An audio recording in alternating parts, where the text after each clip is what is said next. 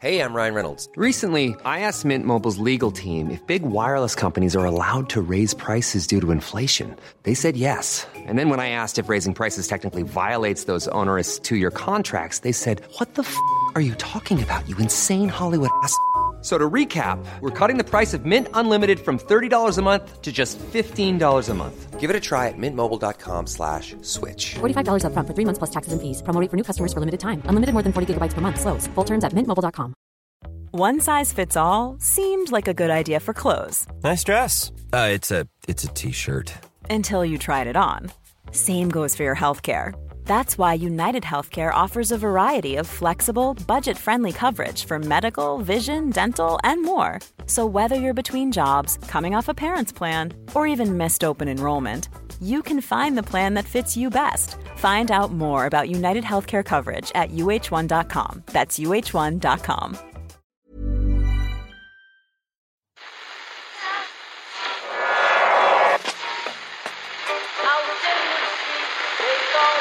What is that? That's the second time it's gone off.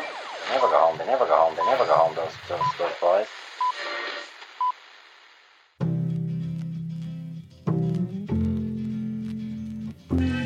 And I said, I want to win the league, but I want to win it better.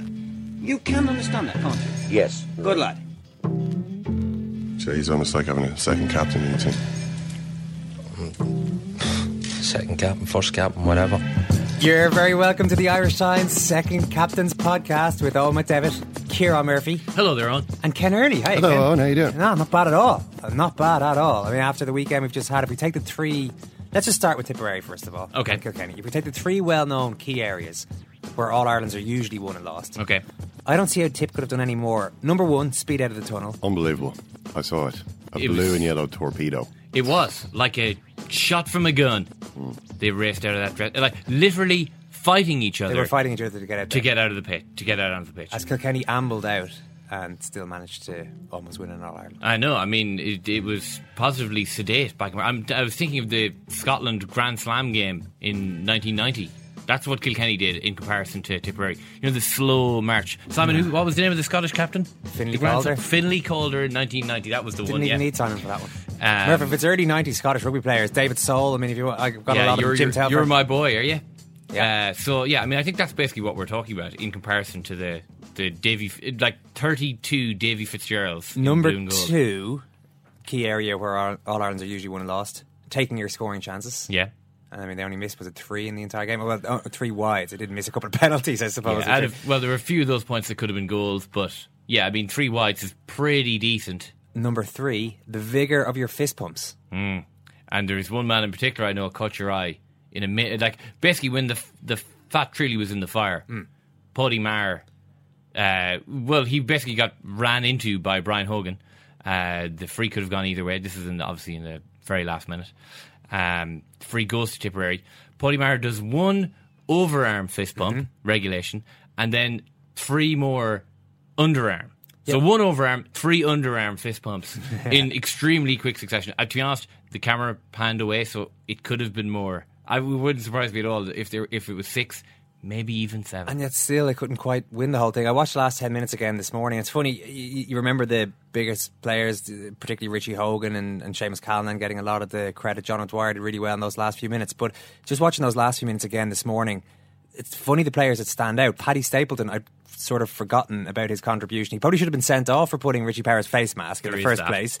But he stayed on, popped up from corner back to knock a lovely point over the bar, made a huge catch then a couple of minutes later over the heads of a number of giant Kilkenny forwards, and then dispossessed Henry Shefflin. If you remember Shefflin's only touch, he dispossessed a Tip player actually, and then would have probably scored a point. He was only about 50 yards from goal, and in comes Stapleton to just whip it away and up the field. He wasn't necessarily the standout player in the entire team, but if you're going to make a few contributions like that in the last 10 minutes, you'd be happy enough with your and it was just the sort of game where I would say that everyone that had that played any part nearly did something amazing. You know, anyone who played for more than 10 minutes had 1 or 2 transcendent moments in that game. Pretty ridiculous all around. The drama was only part of an amazing weekend of sport.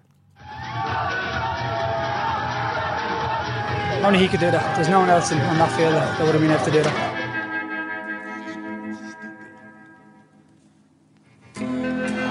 McGeady turns smartly. McGeady! That is a magnificent goal, and a goal worthy of winning a match. I'll take back everything I said about Aidan McGeady. Magnificent skill, magnificent control, and a magnificent finish.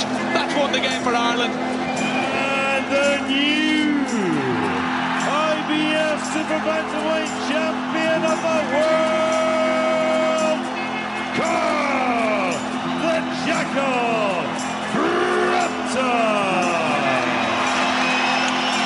A truly massive night, and now the celebrations can begin. He must be 80 yards out. I'm looking at the flags, Marty. There isn't a puff of wind here, so there's no wind to help him. Here's John O'Dwyer. Strike. Inside his own half of the field. He has it. Has he? Oh. No, he hasn't. The ball is wide. Oh, and John bubbles O'Dwyer. That's not. The umpire's calling again for Hawkeye. The same umpire. This is the third time today. Yeah, what a weekend, and superb commentary there. George Hamilton and Aidan McGeady's goal. Marty Marcy and Donal Óg calling John O'Dwyer's late free for tip, which went wide in the end. You heard Carl Frampton announced as the latest Irish world champion, and a little bit of needless replaying of Robbie Keane's Ice Bucket Challenge. But anytime we can get that in there, Robbie Keane, we're happy enough to sneak it in. We're going to talk about... I find myself walking down the street singing that Robbie Keane. That hasn't left my head. It's one of the great earworms of my entire life. We're going to talk about a lot of that in today's show. Andy Lee was in Belfast to see Frampton beat Kiko Martinez. He'll be in studio in a little while. Morris O'Brien and Malachy Clerkin were at Croker, so they'll be here. And I'm going to ask you right now, Ken, about Aidan McGeady. Yeah, unbelievable goal. He signalled his talent in training a number of years ago, Kenny. Finally, 60 caps later, he delivers for you. 70 caps. Pay off for Ken at long last. He does that all the time in training, Ken. Look, it was brilliant. I mean, what can you say? I mean, I was so delighted for McGeady because he never really had a moment in all of his decade of playing for Ireland. He's never yet had a moment like that where he's really done something big in a really important game. I mean, he scored a goal against Macedonia 3.5 years ago, which ended up being important for the result. But, you know, even then it was a bit of a scuffer. So, I mean, the first goal, I mean, it kind of gets a bit overlooked as well. I mean, that was fantastic stuff. You know, for him, the run, the awareness of where the space was, the finish, both goals scored with his left foot as well. And I think on the night we were really lucky that he had turned up at least in form because... Oh, you were pretty unimpressed? Well, it wasn't very good, was it? I mean, it wasn't really a great performance. I mean, again, it doesn't matter. It's always the same thing. You know, you win a qualifier away from home. It's always a good result. And nobody will remember anything about this game next week apart from Aidan McGeady's 2 goals and maybe the Georgia goal, which itself was pretty good. So that is the main thing. I mean, at least they've... You know, given themselves the chance. We're all hoping they play better here. They're going to have to play better. We haven't torpedoed our chances in this group yet. Yeah, because I mean, watching it after 10 or 15 minutes, I was thinking Georgia are really not a strong team.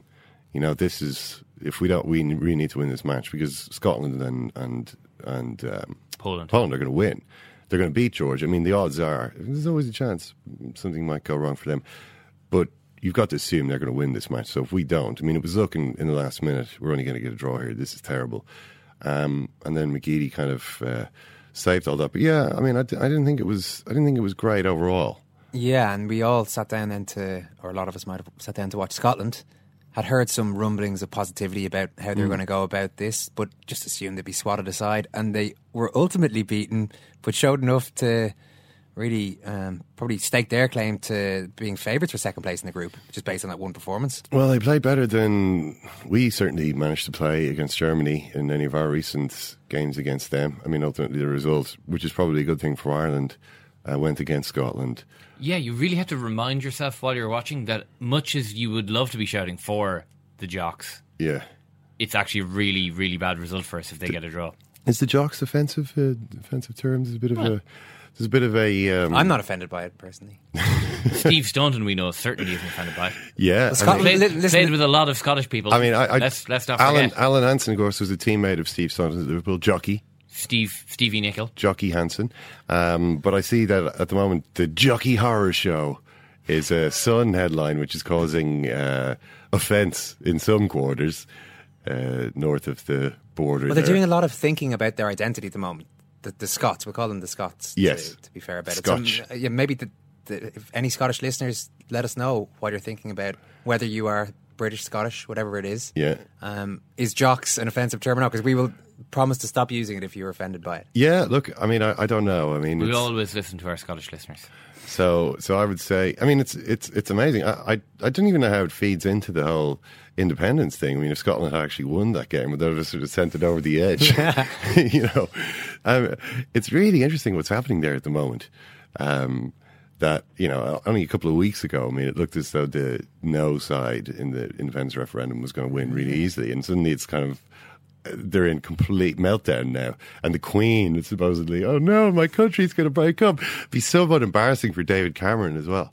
And we'll probably talk a little bit about the Scotland game in the football. Aidan McGeady didn't do quite enough to dislodge the FAI's CEO, John Delaney, as Mr. Football this weekend. Excuse me, John the Baptist, to give him John his the full name. Baptist, Or please, the Governor, whichever one of the nicknames the Sunday Independent bestowed upon the main man in Irish football. We'll come back to him later for a very special brand new movie review slot on this programme. Our Monday regulars, Malachy Clerkin and Maurice O'Brien, are here. Lads, thanks for calling in. No worries. Plenty to talk about here. Brian Cody, first of all, straight after the game, was asked everyone's already laughed, was asked how he felt. This is just super Cody. I have no real phenomenal feelings.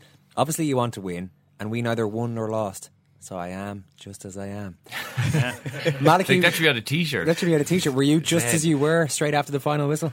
I must say, I didn't make it down to Brian's press conference. I was doing the online report for the paper, and so I was just caught up for those 10 minutes after the game. But when I got down, everybody was just kind of sniggering. I said, well, had Cody anything to say? And they were going, he had the most Cody-ish thing you'll ever hear in your life to say. And he said, I have no real phenomenal feelings. And so we then spent, because we spent a long time then waiting for the Kilkenny players to come out and then not talk to us, but that's a different argument. Did they didn't talk? No, they were told not to. Really? Yeah. No Kilkenny player at all? No. I'm surprised about that. And I understand the idea of Cody already focusing on the next game, so you won't see them doing interviews all week or anything, but I would have thought straight after the game. Yeah, well, we would have thought that too, and had we known, we wouldn't have waited 3/4 of an hour up against deadline. Anyway, they came out, and there's always two or three of them that will always, Brian Hogan will always kind of stand and talk, Paul Murphy will always kind of stand and talk, but they all just kind of said, no lads, we're not allowed, so that was the way it was. Yeah, I'm sure there's probably more to that. No, I did bring this up, Malachy, but I'm sure people want to hear about the hurling itself. Yes. How are you feeling immediately after the final whistle, Mars? Immediately after the final whistle, I kind of sat in my seat and I was there with my brother-in-law, and we both just sat down in awe for 10 minutes and left the crowd file out, and it was just an amazing feeling to be there and witness what happened.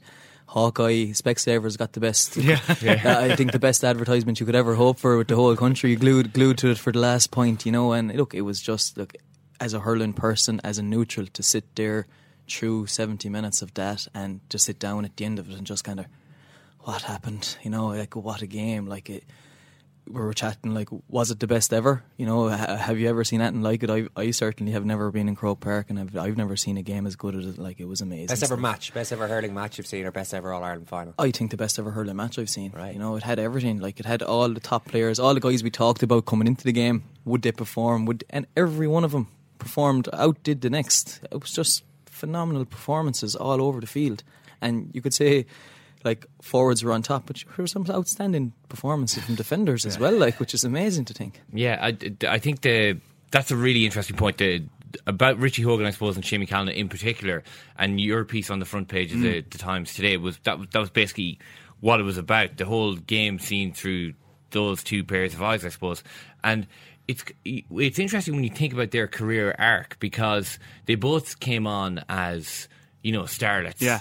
They were. These were going to destined to be the next big things, and it kind of didn't really happen to the extent in the way that we thought it would happen. They come in as 19-year-olds or 20-year-olds, and it's just a smooth progression to the top. At various stages, they have kind of been. Callan certainly has started lots of games on the bench for Tipperary, and it's only now they're 20 both 26 for Callan's 26 next week that you can really say. This is it. This is their breakout year, maybe 4 or 5 years later than you thought. Yeah, In fairness to Richie, maybe being a little unfair to Richie a Hogan. wee bit, but the thing with Richie Hogan as well as with Richie Power is you can't really be the man in the Kilkenny forward line when the man is still there. And Shefflin was there all the way through those years when, you know, all of Kilkenny is yearning for the next one to come through because they know that Henry can't go on forever. Richie Power and Richie Hogan were those two, the two guys that people were kind of hoping would do it. But you can't do it while he's still there. And this is the first year where he hasn't been really around, for the whole of the championship. Richie Hogan, definitely sort of was coming into his own last year, but this year he's just been phenomenal. Like from the start of the year, when if we think back to 2 months ago, Kilkenny were not going well. You know, Cody was switching his team around, switching his defence around. Jackie Tyrrell was being tried at centre half back for the first time in his career. You know, they weren't sure of what was good and what was going to work. Richie Hogan worked then, and I thought he was just incredible yesterday. So for the smallest man on the pitch to catch 4 puckouts is insane. For him to be in that 15-minute spell right in the meat of the second half to score 4 points and set up Brian Hogan for the other one was incredible. I thought he was brilliant. And I think Shamey answered an awful lot of questions yesterday. You know, that he, you know, the one sort of asterisk that goes along with every sort of assessment of Shamey Callanan is, can he do it when it matters? Well, he scored 3 points in that second half yesterday that were not simple, that required guts to get out in front of JJ Delaney and score points that at a time when you absolutely could not miss. That asterisk was very much there in any of the pre-match previews beside Callanan's name, Absolutely. but it wasn't there beside Richie Hogan's name. And I often worry when I see a player described as Hurler of the Year elect before an All-Ireland final. You're just waiting for this guy to come crashing down. And as you say, it didn't happen but both for Callanan and for Richie Power. They both advanced their claims if that was possible. Yeah, no, they definitely did. And you probably looked at Richie, and they were both, in the first half, they were both a little bit more subdued than they had been all year, you know. But when it really mattered, both of them stood up in the second half. And, like, moving on from Malachy's point there, is that Richie Hogan's been doing it at midfield all year. And when the need was most, when Pádraig Maher was really beginning to exert himself on the game at centre back, and you're like, Cody's like, what'll I do? Like, put Richie Hogan in on him, like, and to do it in centre forward is a very specialised position to play, you know, for him to come in there and do it and perform the way he did in the second half and drag his team to almost over the finishing line. You know, it was phenomenal. He enjoyed it even more there. He's like, I don't have to track back quite as much as I did in midfield. Yeah, I suppose. Just get me the ball. He had the freedom, and I suppose, look, Pádraig Maher is a centre back that doesn't really mark. He plays, like, he sits there on the 45 and lords it, like, you know, and next thing there's a real serious, a different question being asked of him now on Richie Hogan. Like, to have to step up on him, and eventually they had to make the move and put Michael Cahill back on him. Like, but phenomenal performance. The stats, a lot of people are talking about the scores, obviously, and the lack of wides from either team. I think, Murphy, you were going to bring one to our attention there. There was no wide after.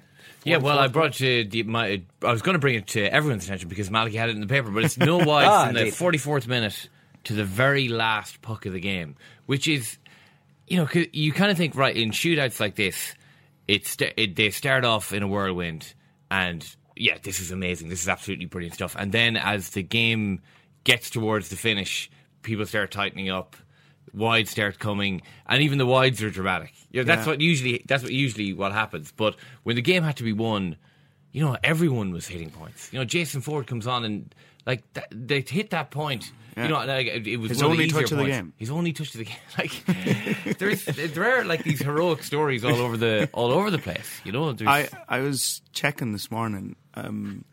This day last year, we were after the greatest All Ireland hurling final since we could all remember.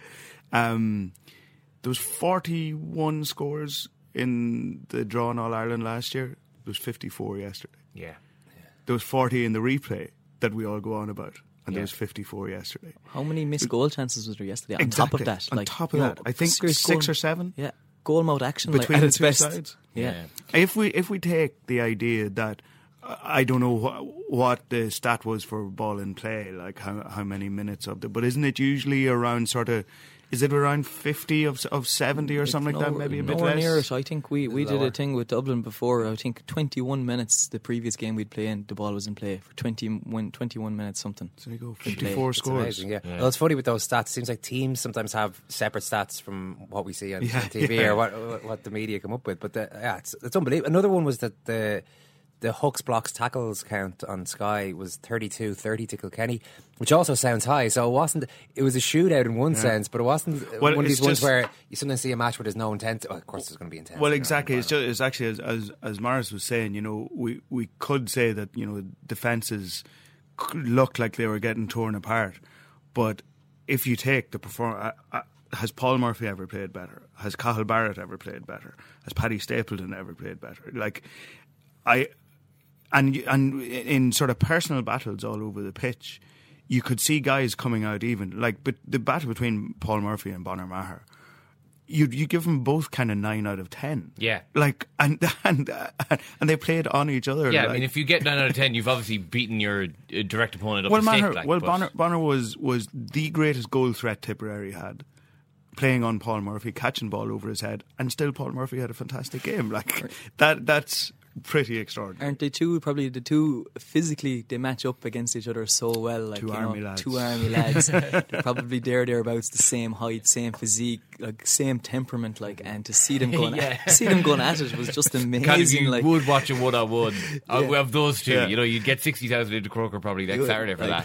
Amazing stuff. You mentioned Hawkeye near the start there. Should the GA be applauded for this because there were some misgivings that it was going to be too expensive, that it may or may not work, and that it's a bit unfair to install it in Croke Park when it's definitely going to be too expensive to install all around the country. It stood up on All-Ireland final day right at the death. It stood up on All-Ireland final day when it really mattered. Look, nobody wants to dispute on All-Ireland final day. You don't want to win in All-Ireland or you don't want to lose in All-Ireland on an error, and look, Hawkeye was needed 3 times yesterday. I was actually behind that goal where it happened. I think it should only be used for the last one. Because they were pretty straightforward. They were pretty straightforward, I thought, the other two now. But when it was really required at the most important stage of the whole championship, it stood up to scrutiny now. I don't know if nobody wants to win in All-Ireland on it. I know I met a few people last night that said without Hawkeye we would be All-Ireland champions. Yeah, that's fair enough, but you want to win it on your merits, Yeah, and I think I do actually agree though that if they use it 3 times, if the umpire has a problem,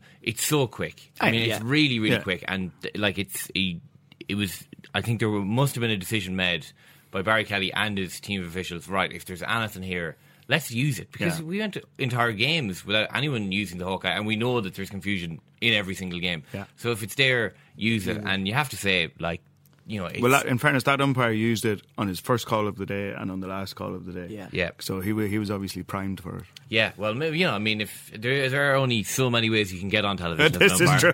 You have struck on a theme there, though, how referees seem to treat matches differently later on in the tournament, and we see this with the face guard rule, which was. Poor old Podge Collins was, I think, the only player hurt with this one, and his seemed like less dangerous execution of it. Have seen it. And some of the other ones, but he gave it free though. He gave it free for Jocelyn. He just can't have seen the face. Yeah, so the two players involved here, if I remember Paddy correctly, Stapleton and Richie Power. Richie Power, yeah. Richie Power. And Richie Power is very much maybe in the hurling traditionalists mightn't like Richie Power's reaction because he was trying to get the player sent off. He was pointing at his face mask and saying it was pulled down. You just think it might be as simple as that. The ref didn't see it. It's the only thing I can think of, because I don't see why if he saw it happen. Do you take my point though? It seems like referees in particular, as competitions go on, are really reluctant. And this probably isn't just related to hurling, in fairness. Really reluctant to send lads off. A referee doesn't want to be making a decision there and sending a guy off, essentially deciding an All-Ireland final, with what was probably 15 minutes to go at that stage. I commend Barry Kelly in his performance yesterday. I thought he let the game flow. Like he added to that game more than he took away from it. Did you? Because Kilkenny fans aren't overly happy with some of the decisions. I'm looking at it as a completely neutral thing. I thought Barry Kelly had a very good game yesterday. And he's got plenty of people have criticised him over the years. And to be fair to him yesterday, for the two, I know they highlighted in the Sunday game yesterday that they both thought that the 2 penalty decisions were outside the box. But look, he went in, he consulted with his umpires. What more can a guy do? I thought he had a fantastic game. And on that, if you start fouling a guy outside the box, does that mean that the foul started outside the box, so it's automatically not a penalty? Like You're still fouling him when he's in the box. They still continued to pull him while they were both in the box. We got a lot of texts in from Kilkenny people yesterday to the RTE show giving out about it. I must say, I think it is pretty low rent stuff out of Kilkenny people to be going. They went after Barry Kelly before the game, with Eddie O'Connor yakking on last week about how he kind of owed them one after sending Shefflin off last year. They went as soon as the first foul on Owen Larkin, or what they perceived was the first foul on Owen Larkin. Fair enough, it was a 50-50. Kelly decided it was a dive from Larkin. He was obviously putting down a marker early in the game. It was 50-50. It could go either way. They booed him relentlessly. And then for Eddie Brennan on the Sunday game last night to be going on about counting the games that Kilkenny have played under Barry Kelly, and we didn't get these results, I thought is very low rent for a guy who is a really good referee, who I thought refereed the game very well.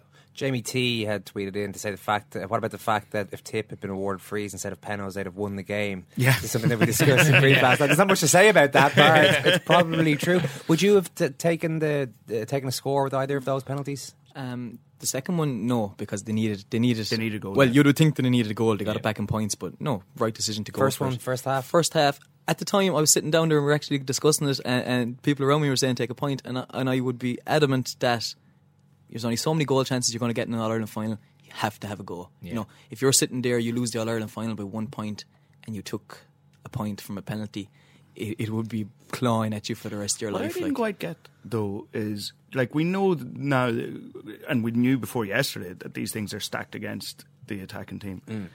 I didn't see a lot of tip forwards chasing in. No. Especially for the second one. Oh, for rebounds. Especially for the second one. Without a doubt. They were kind of standing on outside the D and having a jog in. Surely that's almost the best way to get a goal now is to be the guy who gets the rebound. No, it's very. And I mean, I think as well that when you're taking penalties now, and if it is stacked against you, you would think, and both Tipperary shots were very low. If it's stacked against you, I would aim for the crossbar and say, right, if it goes to the roof of the net, fine, and if it doesn't, they're probably deflecting it over the bar. Play the percentages, you might get a point out of it. Yeah. I mean, I would say that would probably seems to me to be the more the better suggestion. There's a school of thought there as well that the hardest ball for a goalkeeper to save is the ball that hits the ground just before him. Now, that's the way Seamus Callan approached it, but he just hit the ground a bit too early. That was the other thing. I mean, we can talk all we like about the rule change. Neither penalty was well hit. They were very and John O'Dwyer's as well was really in the spot where the goalkeeper would love to. He didn't really have to move as hurley. Didn't have to move as hurley. He just it was the easier option for him to save. Is there a double-edged sword here, though? We talk about the giving away penalties and the lack of advantage there is now to the striker of the ball, given how far back they have to take it from. Allied to that, there's no black card rule, there's no professional foul rule. There's no cynicism in hurling. No. I know, sure, this is it. No tactics either. I didn't see any tactics out there yesterday. But I must say, I was there yesterday going, Sean Kavanagh must be sitting at home going, what? Really? Yeah. I am the evil? Yeah. That's an exceptional point. I want Sean Kavanagh. Let's get him on the phone. Are you trying to say hurling needs a Joe Raleigh in the studio? Yeah. I just think between those two fouls, blatantly pulling down the guy going through, and the one that Gavin O'Mahony did in the semi-final, Sean Kavanagh's wasn't even as blatant as that almost. He's not carrying a weapon either. I know, exactly. Yeah. But players are encouraged to do that now. This is the double-edged sword. Being encouraged by the rule. Encouraged by the rule. Yeah. I'm being encouraged by their peers. If it's a guy bearing down on your goal, and I'm looking in as you as a corner, as a wing back looking in at my corner back, I expect him to pull him down. There's no two ways about it. That's what is expected of you. Does it need to be changed? Because I know I find this when you're covering hurling more so than Gaelic football. Any suggestion of a rule change or a new rule or anything like that really doesn't go down particularly well. So, I mean, should a black card be brought in? It was good enough for Ringy. I mean, I don't know if the black card has been a roaring success anyway, so maybe that's not the way. But I wouldn't like to see the black card. They need to amend the penalty that the advantage is back with the attackers right, okay, again. So amend the penalty. Amend that the law of averages, you're scoring probably 75. What's your theory on that, by them. the way? We've been talking about this, but like I've heard Anthony Nash's thing there yesterday with you guys, and he's very much still in favour of keeping the 3 in the line. It keeps the old tradition, keeps the suspense, and move it in. But you should move it in a little bit. And you know, it's a thing I never thought of it. I thought it was always going to go to the 1-on-1 thing, like, but it is a great thing in hurling, the 3 on the line, and you know, if it's saved, the scramble, and look, it's a part of the game, and it's fantastic. Yeah, and there's a new line on the pitch anyway for the Gaelic football penalty. So I mean, it's not like it's a major. It's you know, it's a case of just moving that line into. I think Anthony's suggestion was 18 yards, 17 yards, and take it from there. Yeah, it's a very good suggestion, I think. Henry Shefflin was brought on eventually yesterday. You guys were at the game. We were having to watch it on TV. He was picked up by the camera. Had a look at it again last night. Just 62 and a half minutes just before then. He did warm up for about 6 minutes and then went and sat down. Yeah, and but even from the point he was standing up, looking like he was ready to go, it was actually, it was almost 66 minutes when he actually came on. Any idea why? Well, we don't know why he wasn't, but does it seem strange to either of you that he was warming up, he sat back down, he stood up again, he eventually came on, rather than just being thrown in with 10 minutes to go? Yeah, and the more strange part of it was that Aidan Fogarty came on, and I think it was the 48th or 49th minute, so he was on for a good period of time. You would imagine that would have been Shefflin on at that stage. And the one thing about Cody is, you look at their semi-final, and Aidan Fogarty didn't come on in the semi-final, and Walter Walsh didn't come on in the semi-final. Cody parachutes Walter Walsh straight into the starting 15, and Aidan Fogarty is his first sub on. Like, that'll just show the confidence he has in his panel of players, that he has specific guys for like, even if you're out of favour for a semi-final, there's nothing to say you won't start in a final, which is a brilliant thing to have in a panel of players. Shefflin specifically, though, people just, if you're going to use him at all, would it not be, is it, let's say unfair, I mean, he's just another player supposedly, but is it counterproductive to not give him enough chance to make an impact? 100%. I think Shefflin should have been on the 58th minute yesterday. Yeah. I think it was a game that was, it was tailor made for him. That look, scores, like, there was scores aplenty, and who's better at getting them scores than Henry Shefflin? I just wonder at what the state of his body is, because like, he wasn't used for an awful long time against Limerick. No, like he was, his influence on the game was minimal enough. He had a couple of blocks and hooks, a couple of sort of sideways flick passes, but didn't do an awful lot. I just wonder, and he has been talking all summer about that he's thinking in terms of months now when it comes to his career. I just wonder, is maybe just they don't think that he's physically up to it. I don't know. None of us know, obviously. Still, but I just wonder. 20 minutes isn't a long time. You can get 20. Okay, but 20 minutes in a game where there's a score every 40 seconds, and nobody can. You have to get to the pitch of it right away. Look, it's Henry Shefflin we're talking about. I don't doubt that he could have done it. I'm just kind of searching for reasons as to why he only came on and was able to be involved in one play where he shouldered Mickey Cahill. That was it. But I mean, we were speaking to Martin Comerford and Michael Kavanagh yesterday, and they both said, I'd expect Henry Shefflin to start. Now, they're two guys that obviously know Henry Shefflin a little bit better than any of us, but I mean, I can't see, it was so obvious. Like, as you say, 49th minute, 50th minute, a Kilkenny forward substitute. There's no reason not to bring on Shefflin there unless there's an issue, or unless there's just a doubt there. And it appears to me that Cody just has lost faith in him. I mean, I can't make any other assumption from that other than, if we saw 5 minutes Henry Shefflin yesterday, there's no guarantee we'll see him at all in the replay. And when he did come on, I think were they 2 points up at that stage? Were they three up at that stage? So it could be the kind of sentimental. It is the let him be on the pitch for his last All Ireland or something like that. None of us know. If Cody was thinking. He did it for John Power. Were they not further ahead? No. Well, they were definitely ahead. It just seems that with only 3 points in it, I don't know. But just to move away from Shefflin.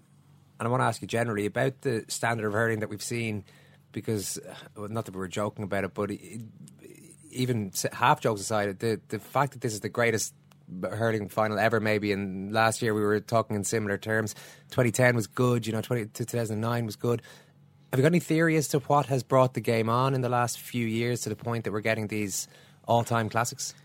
I think one of the things is we'd say the cynicism still is there, but we're not seeing. You saw it, like there was very few frees scored yesterday, so defenders aren't doing as much fouling as what they were, because the punishment is too severe from any. You could saw it, like the last free yesterday was back on their own 45, so it's completely counterproductive to foul anybody at the moment, because frees are being scored from every angle, you know. So it's a case of, if you can score on the run, fair enough, we'll try and shut it down, but we won't foul. So I think it's almost a thing now as a defender, like you're kind of set out to say, don't give away any free unless it's close to goal, unless it's penalty area. Penalty area, you know. So that's given the forward the little advantage that he will tackle me hard, but I will get a shot off, you know, which helps, and it's improving the scoring rates. But I think, like, you know, this year and in general wasn't fantastic as last year was all through. We needed a good final.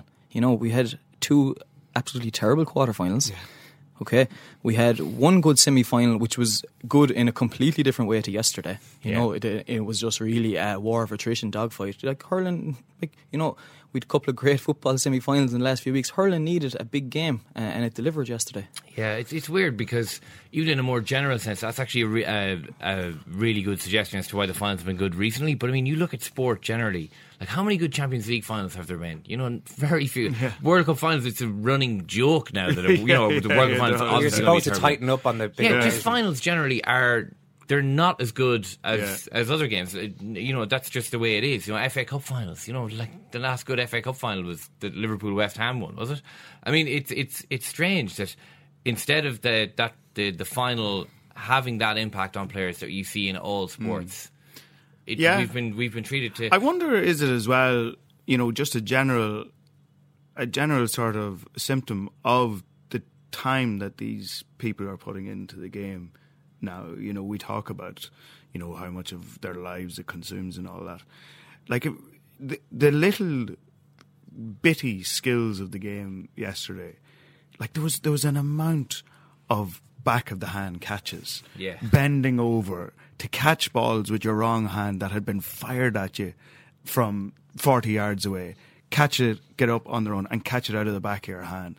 That's an amazing skill. Like, you know, like people who watch cricket would blow their minds that somebody can do that with one hand. The people were doing it on the run. And like, I wonder, is it a function of the fact that these guys put so much of their lives into being good at this, spend so much time at the ball alley doing all the little bits and pieces. Like you said, each county now has at least one free taker that you set your watch by, that scores 10, 11 frees a game if those fouls are given away. It's like the Dave Brailsford thing, you know, it's like tiny little increases in, you know, 1% everywhere, marginal gains all the time. And that leads up to like huge improvements.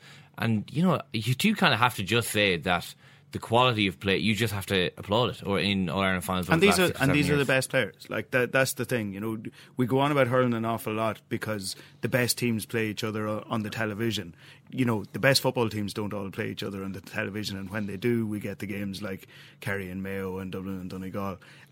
You know, there's still bad hurling played all over the country. It's just hid from the eyes of the general populace. Who's going to make those improvements for the final? Morris, who are you looking at for victory? God, like, where do you start? You know, it's still impossible to call it. You know, like, I think Richie Hogan, if his injury is serious, if it is an injury and he is in doubt, it really will sway things in Tipperary's direction if he is not 100%.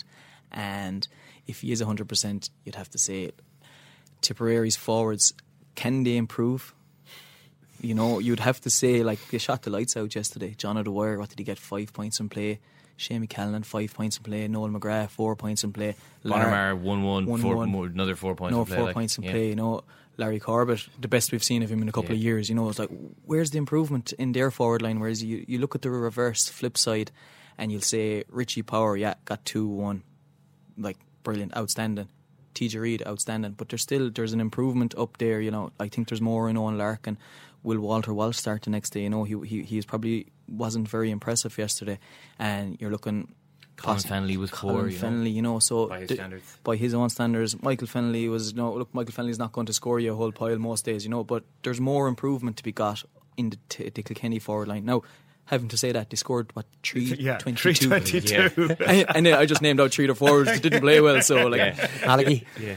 I refuse to answer. You refuse to answer? I refuse to answer because... Brian Cody's side, you're feeling nothing about this. Between now and then, I have a football final, I have a ladies' football final and a camogie final, all to worry about. You're not going to give any headspace to this. That is at least three dog years in the future for me. It's a good enough answer. Malachy, brilliant. Morris, thanks so much. Thanks so much. Well, sure, that's the question. That's going to be answered tonight. So now, come here tonight, into Wexford Park, and they just must produce the goods tonight. Their team is better set up tonight. But the bottom line is, Michael, they have to do tonight. No, I think Cork have made a massive boo-boo with our matchups. Massive boo-boo. Tonight.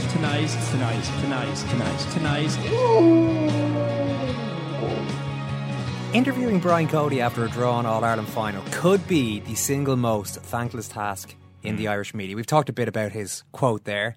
I don't know, it's at least as thankless as interviewing Martin O'Neill after any match at the moment, but that's something we leave for the football show, I think. Maybe a new approach needs to be taken with Cody here. Just lobbying somebody to do some interviews who might really get a reaction. I'm talking maybe Louis Theroux. That'd be good. A needling over familiar style of questioning. Yeah. Well, we just... Faux ingenue. Yeah, we would probably have to, have Louis Theroux for 6 months following Brian Cody around beforehand, before he can really get to the nub of the matter in a post-match interview. Maybe a really sunny, overly positive American comedian, chat show host, a Jimmy Fallon figure. Yeah. Just laughing total uproariously at anything that Brian Cody says. Ken, any ideas who might be able to do the job? Maybe someone more hard-hitting? I'm reminded of a Letterman interview with Robert De Niro and Dustin Hoffman, a joint interview. Have you ever seen it? No. Where De Niro was being extremely Brian Cody, Letterman eventually is, his answers are so short that Letterman's eventually like, okay, Bob, it's 5 points. Over to you, Dustin. I don't know. Jon Snow, I think, is good at those things. I remember his interview fondly with Alex Ferguson. Yeah, that was good. That was very good. Catch Ferguson off Can guard. you explain what happened? This is on the day of Ferguson's autobiography. Yeah, and Jon Snow got a 10-minute interview with him for Channel 4 News and asked him some questions I don't think Ferguson was really expecting.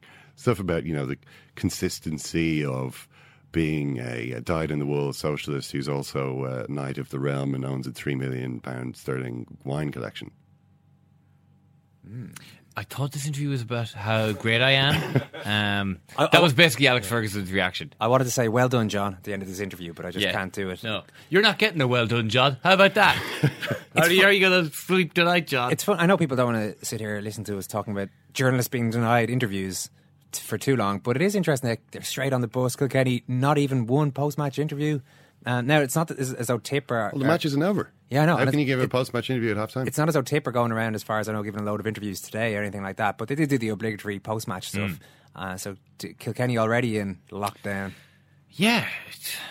It is kind of annoying. And again, maybe it's only annoying to us, and maybe it's only annoying to I'm not even sure if it's too. annoying, but I think it is an interest. It's already... maybe I'm reading too much into this, Murph, but... The build-up starts from the second the final whistle goes. Brian Cody, not especially warm in his handshake with Eamon O'Shea. Wasn't hanging around for a chat. At him when he was we could be shaking his hand. looking too much into that one. I'm sure I'm almost certain we are, but Brian Cody's game face is very much on for the next 3 weeks, and so is Eamon O'Shea's, I'm sure, at this stage. Yeah. I would, I mean, you would think that there would be, 45 minutes where Brian Cody could, relax and say, wow, that was a good game.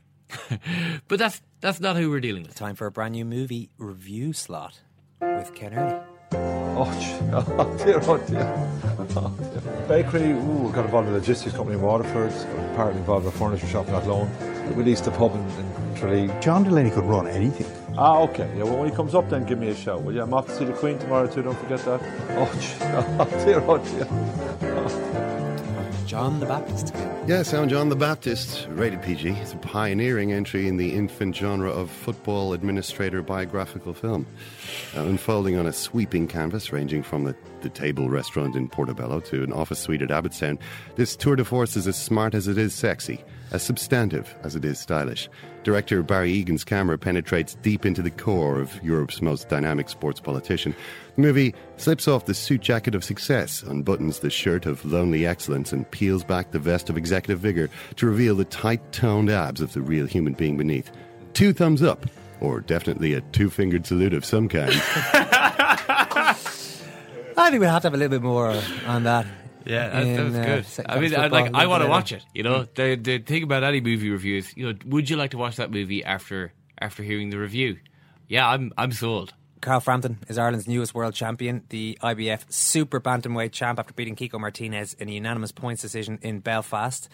This is on Saturday night, an outdoor event in the Titanic Quarter in the city. Andy Lee was there working on the fight for Box Nation, and he's now here in studio. Andy, how are you? Very well, yeah. How did you enjoy the occasion? It was a special night. One of those like sporting occasions. Well, like any great victory in sport is a kind of a special occasion, but that was. You could just sense it. I arrived in Belfast early Saturday morning, and I was walking around the town, and people were all buzzing for the fight. You know, coming up and asking, "What did you think?" Like everybody in town was aware that there was a fight going on, and it seemed like everyone was there for the fight. So, yeah, it was a great occasion, and it was a purpose-built stadium, outdoor arena type thing in the Titanic Quarter. You could see the Titanic Museum and the two cranes that were in sight. You know, you could see them from there. That built the Titanic, so it was a special night. It's really interesting the way you describe it there. There aren't that many days, that many sporting events where a whole city knows about it. You arrived there, and this is the thing that everyone's talking about: is the big fight that night. Yeah, and you could really just get a sense of that, like walking around into the shops and that, and everyone had an opinion, and everyone, like, a lot of them thought that Carl Frampton would blow him away because he'd beaten him, in February 2013. They'd met before, and Frampton won 9th round stoppage. But since then, Kiko Martinez went on to win a world title. In the next one or two fights, he won a world title, and he defended it twice. So there was a considerable improvement by him. And Frampton had two victories since then, and one fight was cancelled due to an injury. So you could say that Kiko was the more improved fighter since the first meeting. So there was still some questions to be answered there. It wasn't a guaranteed victory. I read some of what Frampton was saying in the build-up to the fight, and he seemed just a little concerned that people thought it would be easy for him because of that. As you say, because he had beaten him the last time. It's maybe a strange mindset for a fighter to go in with. Everyone's expecting me to do this. I've beaten him before. He's the one who's gone on to win a world title, but he seemed to deal with it really well. Yeah, and credit to him. He seems like I know him, and outside the ring, and he just seems like a very level-headed guy. He's very intelligent, smart young guy, and is fully aware of the position he's in. And like you said, it's unusual, and you can imagine the pressure that he was under as well. He's headlining the show. He's promotional. Barry McGuigan's Cyclones promotion. He's really the headline fighter. They've got some other fighters on the undercards, but they wouldn't. So if he loses, kind of the whole show is over, kind of thing. So there's a considerable amount of pressure on him, and he had shown that he could deal with it in his previous fights. But this might have been a different pressure because it was a world title fight. Regardless of the fact that he'd beaten Martinez, regardless of the fact that he'd headlined shows there in his hometown before, and adding to that this purpose-built arena. It was a big night, as I said. Everyone knew the fight was going on. The fact that it was a world title fight, something that he had dreamed of himself for so long, no matter who he was fighting or where it was always going to be a big pressured fight. So he just seemed to take it in his stride and didn't let it, it didn't seem to have any effect. So credit to him. Yeah, and that's such a strange pressure to have, that it's, if you're with one of the bigger boxing promoters, the pressure is all on yourself. But if the whole, as you say, that whole cottage industry around him, on top of the world title fight, on top of the fact that Belfast is such a huge fight city. Not forgetting the whole idea of him being the new Barry McGuigan in the sense of bringing the communities together. There's a lot going on there. The guy needs to be pretty level-headed if he's dealing with all that. Yeah, and it was like, what can you say? It's similar to like when Bernard Dunn was fighting here in Dublin. That's the same kind of atmosphere and same kind of, how would you say, fever he's creating up there. And same when Bernard Dunn lost to Martinez, strangely enough how things work out, that the wheels kind of fell off the wagon kind of thing. And I know strangely, that Brian Peters then started promoting me in Limerick, and while Bernard was away and had to rebuild, then I kind of benefited from that. And so like I said, if Frampton would have lost, then that would be the end of the show kind of thing. He would have to have a long road to rebuild again. So a lot of pressure, and he just passed it with flying colours. How impressive was the performance? It immensely impressive. Like he showed, like Kiko Martinez is a legitimate world class operator. He won the title and defended it twice away from home, beating world ranked fighters in these defenses, and not just beat them but stopped them. And then Carl Frampton went in there and just dominated him. Didn't win every round. I'd say 3 or 4 rounds Kiko won, but dropped him in the 6th round when things were looking a little bit shaky for him. Came back and dropped Kiko Martinez in the 6th round. Almost had him out of there. And even into the last round, clearly ahead on points. All he had to do was box and move, but went for the stoppage as well and almost had him going in the last round too. So if Kiko Martinez is world level, Carl Frampton is already a couple of levels ahead of him, above him, and how far he can go, we'll see. You know, remains to be seen. Like in his division, you have Guillermo Rigondo, the Cuban, who's a legend in boxing. Is probably the best boxer in the world. That would probably be a step too far at this stage, and maybe he doesn't need to fight him anyway, because Rigondo is not a big seller, doesn't bring much to the table, and it's probably the hardest fight out there. There's nobody probably in the world that can beat him at anywhere near that weight. So as long as he stays away from him, which they will, because it doesn't make sense to fight him in any commercial way. I think he can clean up the division and maybe move up to the next one too. Really, yeah, that's pretty good stuff, because Barry McGuigan's been talking big about him from the start, and he has to. He's promoting him, but he seems genuine even after the fight at the weekend. McGuigan says, look, this guy's twice the fighter that I was. Sounds like you feel that he is. He not only is he now a world champion, he could be a great world champion. Yeah, certainly. And if they're smart with him, you know, if he doesn't get tied down with mandatories like having to fight the number one guy all the time, he can reign for a while, and